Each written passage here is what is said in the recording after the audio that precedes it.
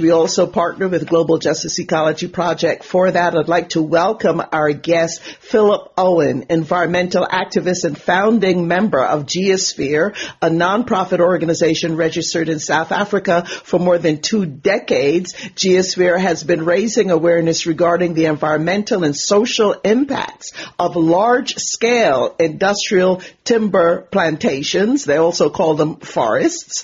The organization networks with the Southern African and international organizations, including Timber Watch, South Africa Water Caucus, Global Forest Coalition, and many others. Philip Owen, thank you for joining us. Hi, Margaret. Thank you very much for inviting me to your program. Well, let's start with... Start with this business about a forest versus a timber plantation. Tell us the distinction that you make, Philip Owen. We know forests mainly as massive industrial timber plantations. The region where I'm at is Mpumalanga, means where the sun rises. We border on Mozambique. This area used to be the local grassland vegetation for this region. According to an estimated 4,000 different plots. So most of these grass, or many, more than 600 hectares, have been planted in plantations under the guise forest, because you cannot call a forest a monoculture of timber. Primarily it's aimed exclusively originally imported from Mexico and eucalyptus imported from Australia. So these trees, these plantations are established as massive monocultures with huge impacts because the indigenous plants, they need sunlight, they need fire in their management, and of course that gets excluded to them. So you find a massive die-off of the indigenous vegetation and therefore then a loss of those natural services upon which we depend. Things like water retention, flood prevention, prevention of soil erosion, etc. So these plantations, they are not forests. Because when you think of a forest, you think of something that's life-giving.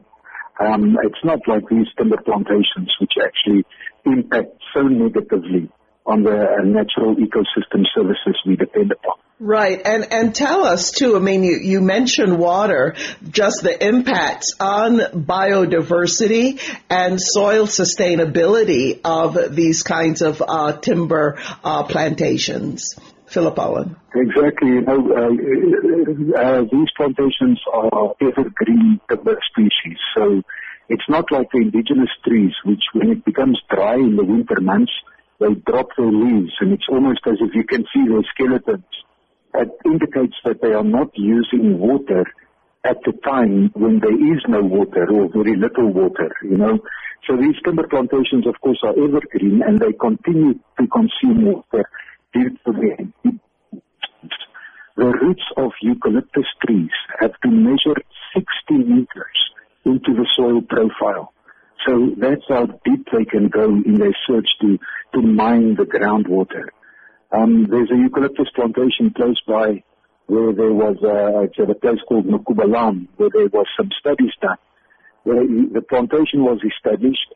After 3 years, all the water, the surface water resources dried up, so the little streams and fountains. After the plantation was eventually harvested at 16 years, it took another... Right. Okay, you cut out for a minute there, Philip Owen. I hope you're hearing me okay. But, the part of the use of these, sorry, you cut in and out a little bit. I was going to ask you about the burning of biomass for energy production, because people are looking at these kind of, the burning of biomass as, good for the environment. I'd like to get your thoughts on that, but also to say a bit about the alternative models of forestry. Philip Owen. Thank you, Margaret. It's just crazy that burning can be seen as renewable in some way, It is said in the USA and in EU, it's said burning biomass are the neutral, but it's not. Obviously the trees grow back and can theoretically absorb the carbon. but they burn very, and it takes a long time to grow back.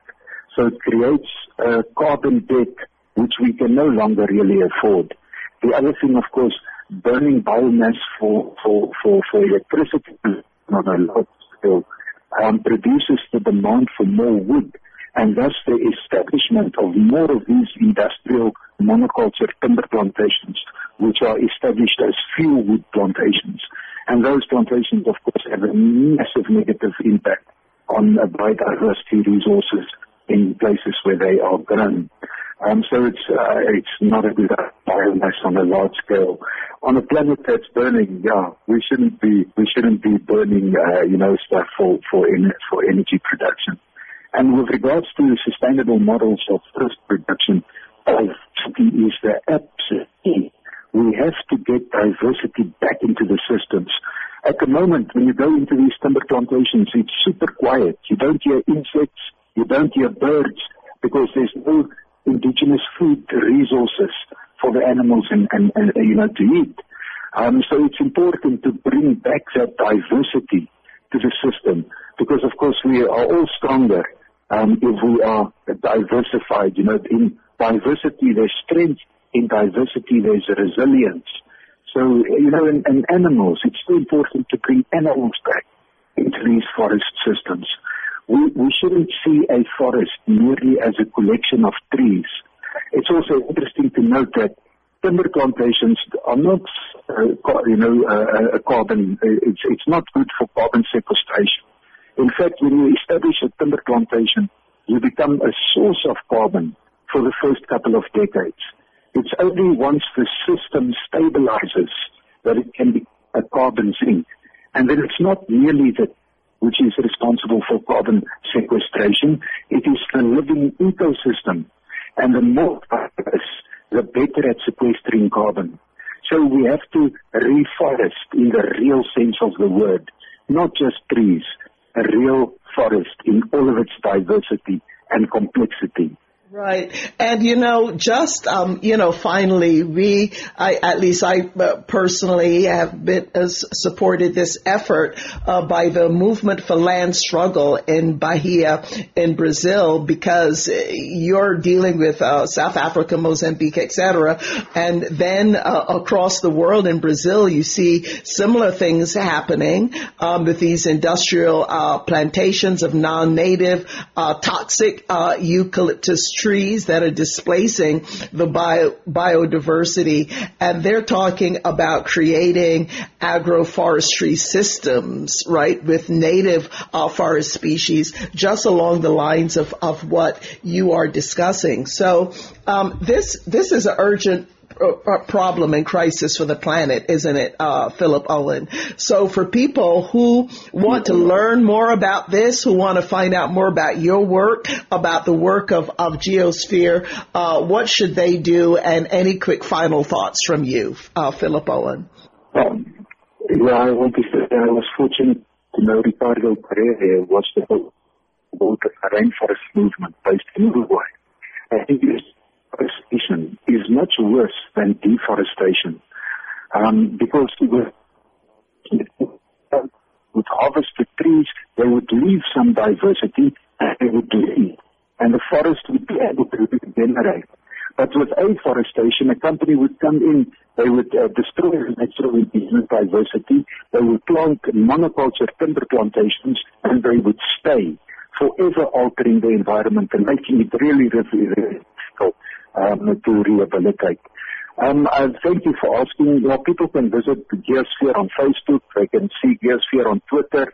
Geosphere Africa has got a nice YouTube channel which people can visit. And if anybody's on Clubhouse, it would be great if they join the Geosphere Club on Clubhouse, where we have interesting discussions around forestry and energy issues. But thanks a lot, Margaret, for the opportunity. All righty. Thank you so very much for joining us.